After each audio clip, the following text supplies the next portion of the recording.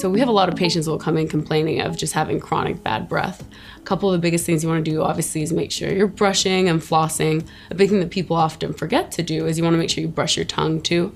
That can be a really big cause of it. We also have some really good products that are geared specifically for that, some mouth rinses. And also actually really interesting, lately they have a lot of studies on probiotics that actually will help with bad breath also. So whenever you come in, just make sure you ask us and don't be nervous about it at all, and we'll give you some recommendations that will work best for you to get rid of your bad breath.